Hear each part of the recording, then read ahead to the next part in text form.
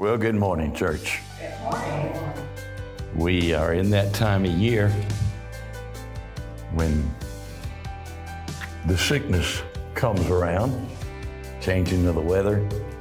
So if you're able to be here today, rejoice.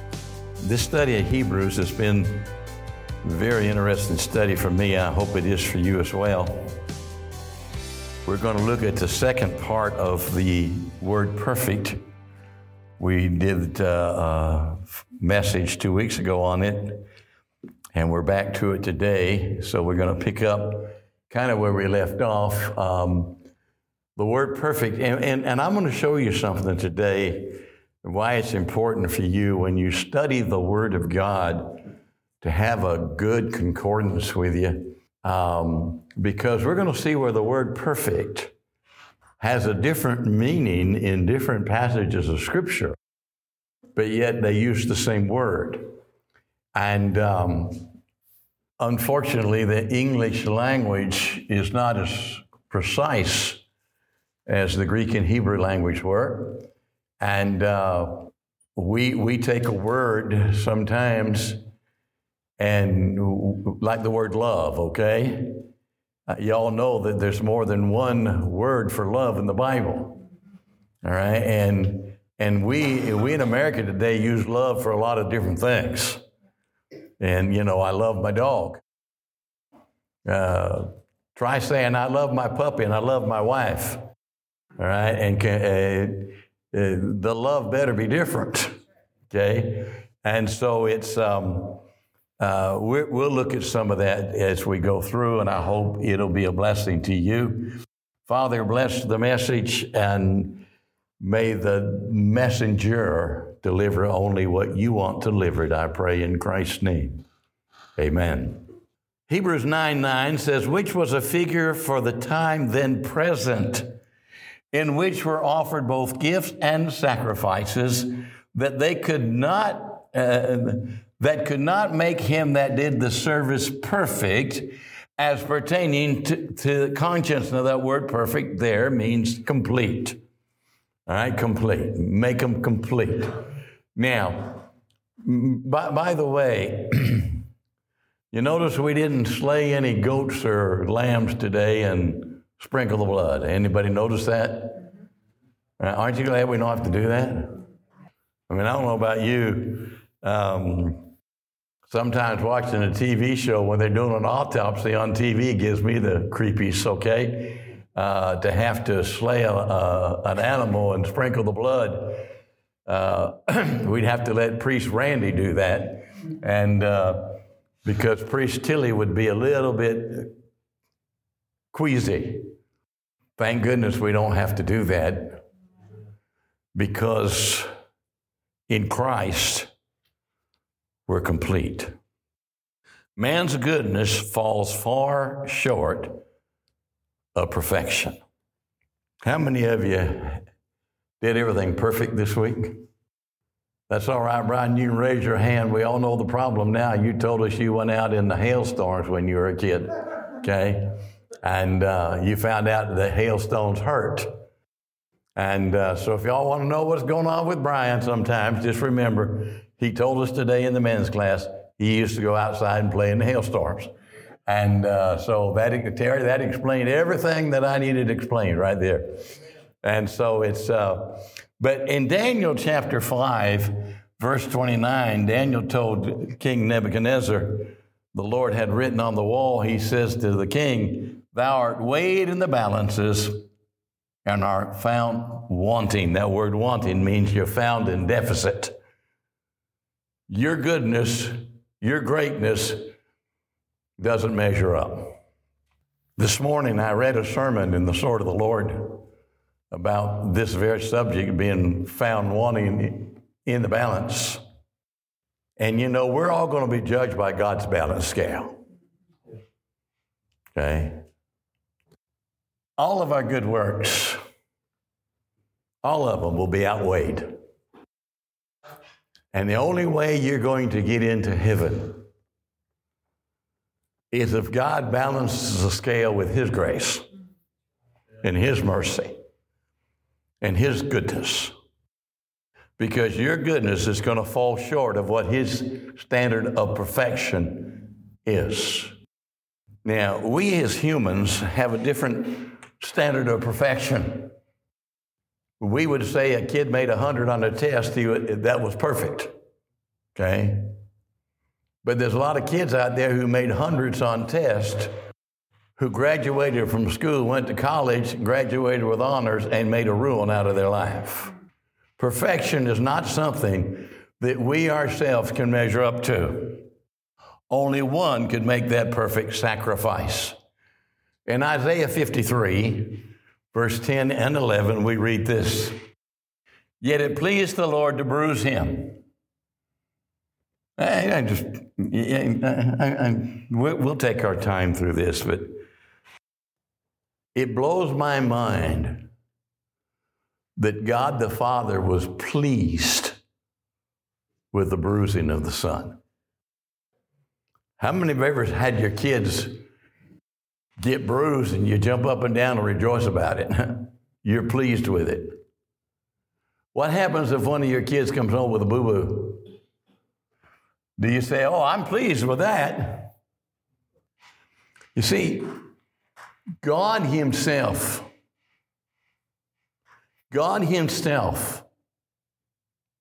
was in charge of the bruising. Think about that. Nothing man did to Christ was done without the Father's okay.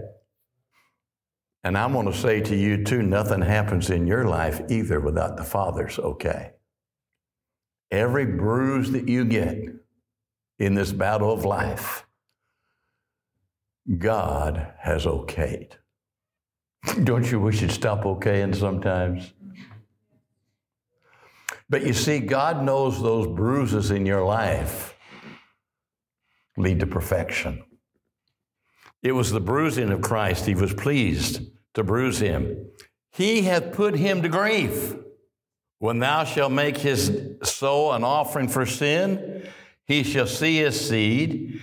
He shall prolong his days, and the pleasure of the Lord shall prosper in his hand.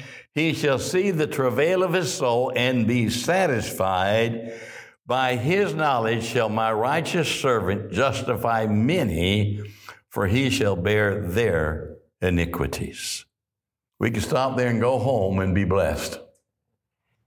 All my iniquity on him was laid.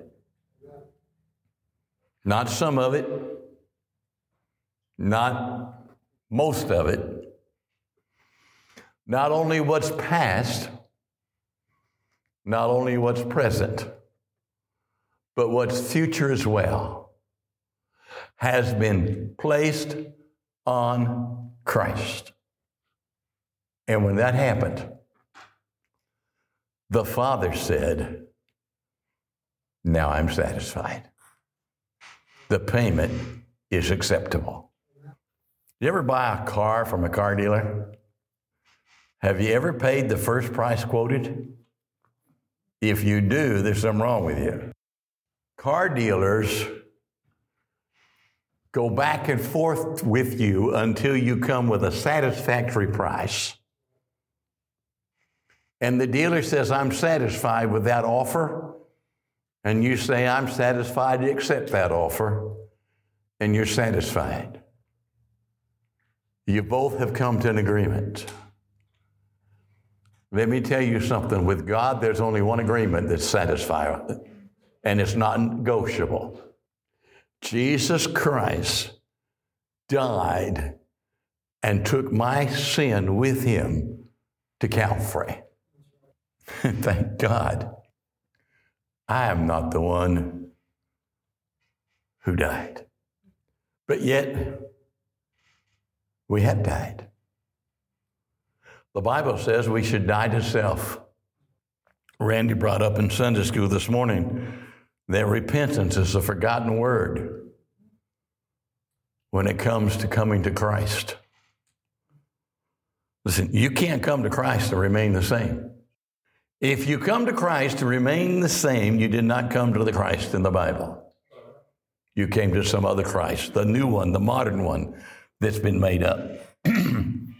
Hebrews chapter 10, verse 1 through 4. For the law, having a shadow of good things to come, and not the very image of them, can never with those sacrifice which they offered year by year continually make the comers thereunto perfect or complete. Now, it's a shadow of good things to come. How many know that your shadow is not you, but it's a dark image of you? Y'all understand that? If you go out in the sunlight and you see your shadow, you can't say, hey, that's me. Okay? That is a shadow of you. I'm going to be very, very careful here. The law was nothing but a shadow of what was to come. What or who was to come? Christ was. For then would they not have ceased to be offered, because that the worshiper once purged should have no more conscience of sin. In other words, if these sacrifices that were made were acceptable to God, then we'd still be making them. But we're not. By the way, these sacrifices were made under law. They were commanded by God. But in those sacrifices, there is a remembrance again made of sins every year. You know what's wrong with us Christians? We keep remembering our sin. And you know what happens when we remember our sin? We recommit the sin. We dwell on our past sins, our past failures, and that destines us to do them again. And when they had to bring the sacrifices, every year they had to be reminded of all their sin. For it was not possible that the blood of bulls and of goats should take away sin. Here was a problem with the sacrifices in the Old Testament. They did not cleanse sin. They did not remove sin. They just were a covering for a year. But there was one offering made that took away sin, that removed sin from us, and that was the blood of Jesus. Hebrews chapter 9, verses 10 through 14. By the way, those of you who are taking notes, please continue to feed to me how I can improve to be helpful. You'll notice on the slides today, not only do I have the verse reference, but I have the book and the chapter as well on each slide, so that it helps you in taking your notes, I hope. And that was a suggestion made last week. And please keep feeding those to me, because I want these slides to be helpful to you. They don't help me any at all, because I've got everything on a piece of paper in front of me. All right? But I want to be helpful to you so that you can get as much as you can out of each message. Hebrews 9:10 says this, which did only in meats and drinks and divers washings and carnal ordinances opposed on them until the time of Reformation. The time of Reformation. The word reformation there means a making straight, a restoring to its natural and normal condition, something which in some way protrudes or has gotten out of line. Now, so what we're looking at here is we had the sacrifices when? Until the time of Reformation. What was that time? It was Christ.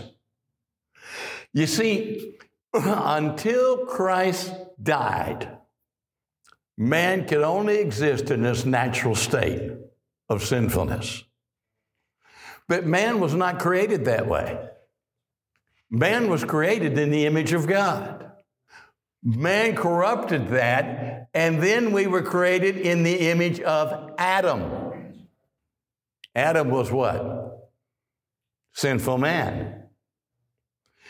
So when the Reformation, when Christ came, then we could be converted back into the original image that God created. We are now in His image. Now, Steve Cook did a great study with us on that subject several years ago. There is this norm out there that every man walking out here is created in the image of God. The Bible says we're in the image of Adam.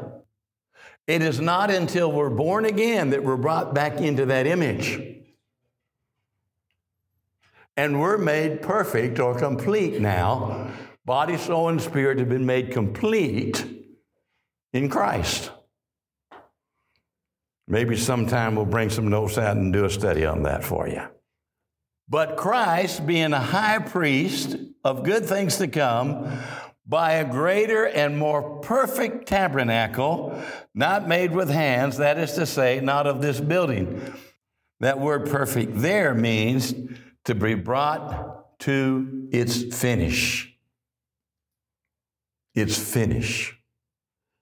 A greater, more perfect, more finished tabernacle, not made with hands. Neither by the blood of goats and calves, but by His own blood He entered once into the place, having obtained eternal redemption for us. What's eternal mean? Forever. If you have been redeemed, how long are you redeemed for? All through the Scripture, we see the word eternal used when it comes to our salvation, our redemption. Now, if I had salvation and then lost it, was it ever eternal? No, it was conditional. It would then become conditional to my behavior. We already know, going back to the Old Testament, going back to the law, we already know that we're sinful beings. The flesh is still the flesh. You see, when Adam died, part of him died. When Adam sinned, part of him died. And it's not till man is born again that that part is made alive again. Verse 14, how much more shall the blood of Christ, who through the eternal Spirit offered Himself without spot to God, purge your conscience from dead works to serve the living God. Here again we see when a person comes to Christ, there's a transformation. We go from dead works, by the way, are things we do for the flesh. Things we do to build up ourselves. We go from dead works to serve the living God. No longer is it about us, but it becomes about someone else. Now, through this sacrifice, we have entered into the throne room with Him. Hebrews 4:16, let us come boldly unto the throne of grace, that we may obtain mercy and find grace to help in the time of need.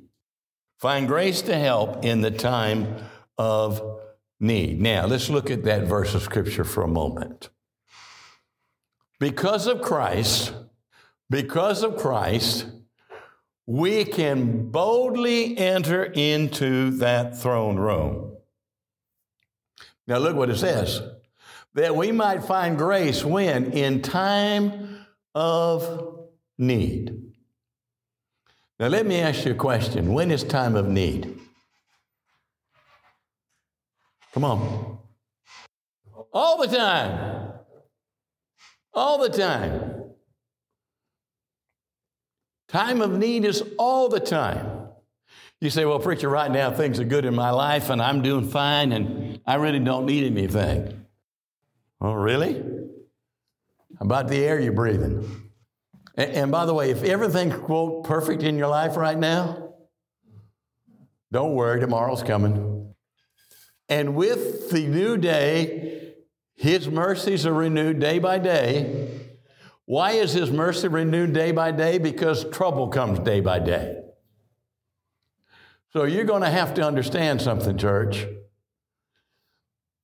We don't wait until we're in trouble to enter the throne room. We need Him every hour of every day, every minute of every hour, and every second of every minute. I need Him. And the mistake we make as Christians, we have this thing that I think we believe. When all else fails, pray. How many of you have ever heard that? How many have ever said that? The fact of the matter is, before all else fails, pray. We need to start our day off with Him in prayer. And that takes effort. That takes effort. If you don't think it takes effort, then you don't pray very much. Ouch, huh? Prayer's hard. Prayer is the one time in your life when every distraction in the world be thrown at you. Prayer is that time when you begin to think of everything you have to do. And you become kind of a dual mind. You're praying, but thinking of other things. Prayer has to put other things out and make that effort to focus on Him. And I wonder what we could do in our country if believers would find that place every day to screen out all the things of this world and just totally, completely focus on Him. You talk about turning our country around. I will say this again.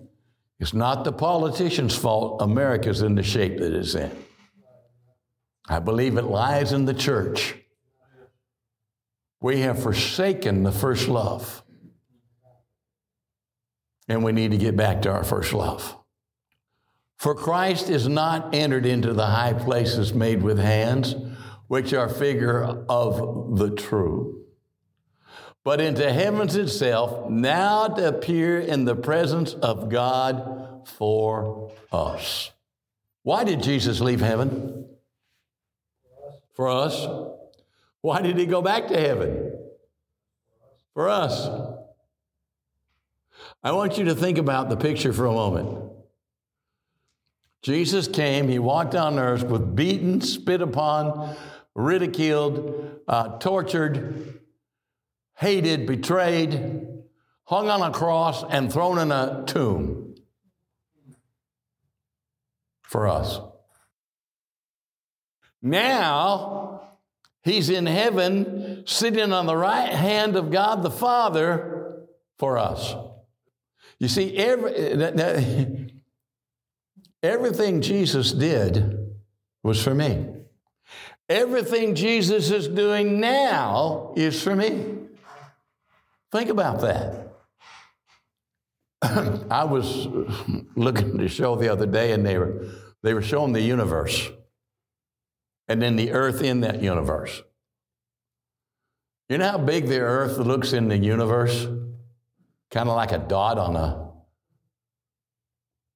big mural, big wall.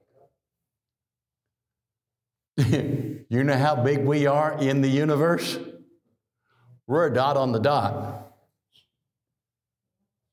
Okay? Now think about it. We're a dot on the dot. That's how big we are. But yet the dot on the dot is why Jesus came and why Jesus is sitting at the right hand of the Father right now. He's sitting there for the dot. I think I've said this before, but you go to a cemetery and you'll see July 7th, 1825 dash April 9th, 1885. You know who we are? We're the dash. We're the dash between our day we're born and the day we die. Except for one thing. If you're born again, the dash lives on. If you're not born again, the dash wishes it had been. Acts 7:48, howbeit the Most High dwelleth not in temples made with hands, as saith the prophets. Now, we are his temple. We are his temple. Now think about that. Have you noticed in heaven we have God the Father, and on his right hand, God the Son? You know who's not mentioned in heaven? The Holy Spirit. You want to know why? He's in believers. And he's dwelling on the earth, convicting men of sin. Isn't it wonderful how God can do that? Know ye not that your body is the temple of God, which is in you? Temple of the Holy Ghost, which is in you, which ye have of God, and ye are not your own. Ye are bought with a price, therefore glorify God in your body and in your spirit, which are God's. Baptist, Kathy, we were always taught, don't say Holy Ghost. Always say Holy Spirit. Well, the problem is, God uses the term Holy Ghost. You use the term Holy Ghost, you'll be called charismatic and this and that, and that's kind of a spooky term. There's nothing spooky about it. Just think about, hey, you think it's spooky? That ghost lives in you. Lives inside of you as a believer. Now, he had to be in that form to enter into you.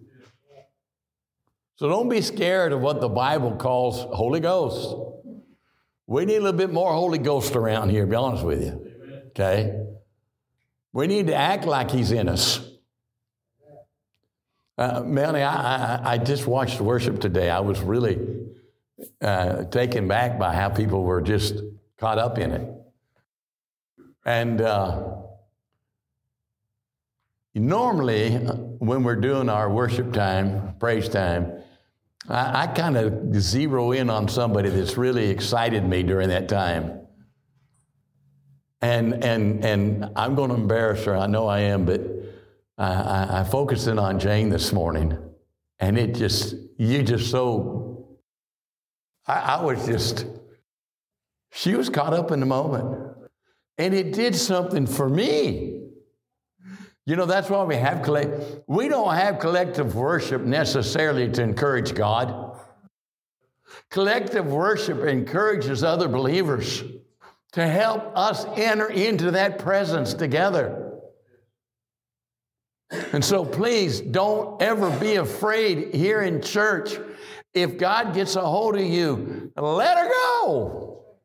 Enjoy it. You're in the presence of family. And our Father showed up. He is the giver of all life. By the way, this is why I'm so against abortion. That baby in the mother's womb is life given and created by God. Amen. Acts 17:24 and 25, God that made the world and all things therein, seeing that he is Lord of heaven and earth, dwelleth not in temples made with hands. Neither is worship with men's hands as though he need anything, seeing he giveth to all life and breath and all things. Now, look at that verse. I just made a mention that this collective worship is not, we don't collectively worship to impress God. God is not worshiped by man's hands as though he needed us to do that. God, you know why God doesn't need my worship? Because if I don't do it, the stones will. God's going to get his worship. God's going to get his praise.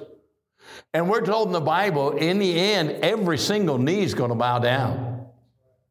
You know who worship really helps the most?